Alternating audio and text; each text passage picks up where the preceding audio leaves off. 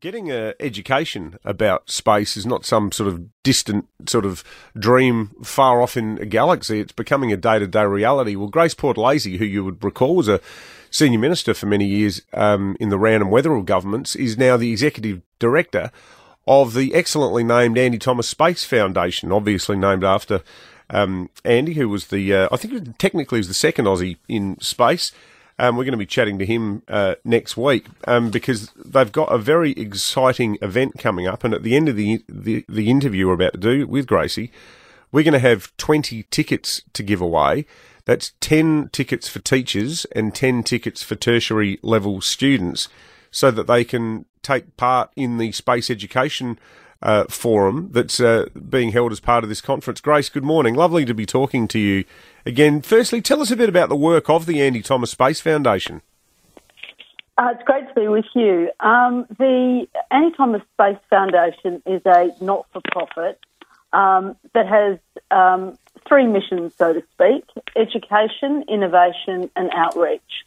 So our purpose is all about space education and creating, through funding space education programs, creating future space leaders, researchers, all the industries that go with space. Of course, defence and space go hand in hand. So part of our program, the innovation piece, is the Australian Space Forum, and that is occurring next week on Tuesday. And that has really put South Australia on the map. There is no question in my mind anyway that South Australia is the space leader. And so that's an event that's held twice a year, and it really brings together leaders from around the world and also has a very strong education focus. So not only are we bringing, say, the head of the Japanese Space Agency, we're also bringing representatives from the European Space Agency here to Adelaide. We are creating an opportunity, as we always have, for schools and for teachers and students to also participate in the program. And because our mission is about space education and awareness and outreach, this is very important. So we do have a cap on the number of students and teachers that can participate, but we'd love to encourage that this morning and give away 10 teacher registrations and 10 tertiary student registrations. And I must acknowledge Hamilton Secondary College.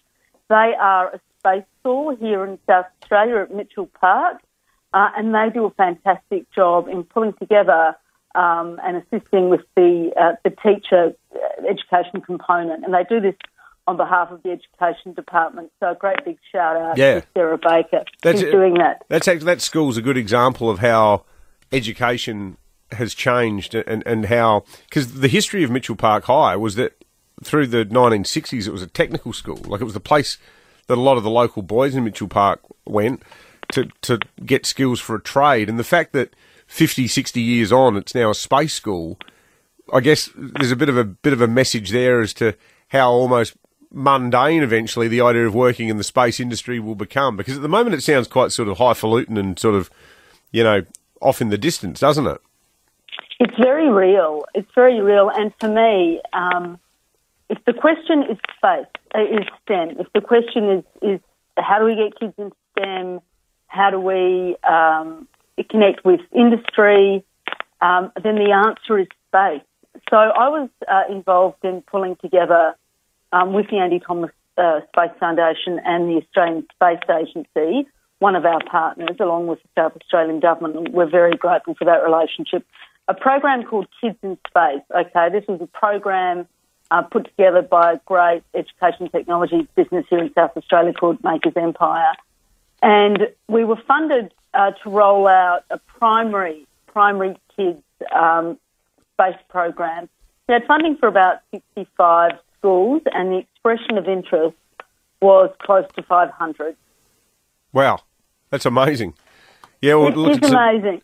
It's certainly a sign of the times. Well, look, Grace, what we're going to do, as you said, there are 20 spots all up, and this is a good saving too for teachers, because I understand the registration for them normally is $80 a day to get along. We're going to use our on-air email address. The address is onair@5AA.com.au. So the first 10 teachers and first 10 tertiary level students who email through to onair@5AA.com.au will receive the free registration. Grace Portolesi, the Executive Director of the Andy Thomas Space Foundation, thank you for joining us this morning on 5AA. Thanks, guys. David Penberthy and Will Goodings, 6 to 9, 5AA Breakfast.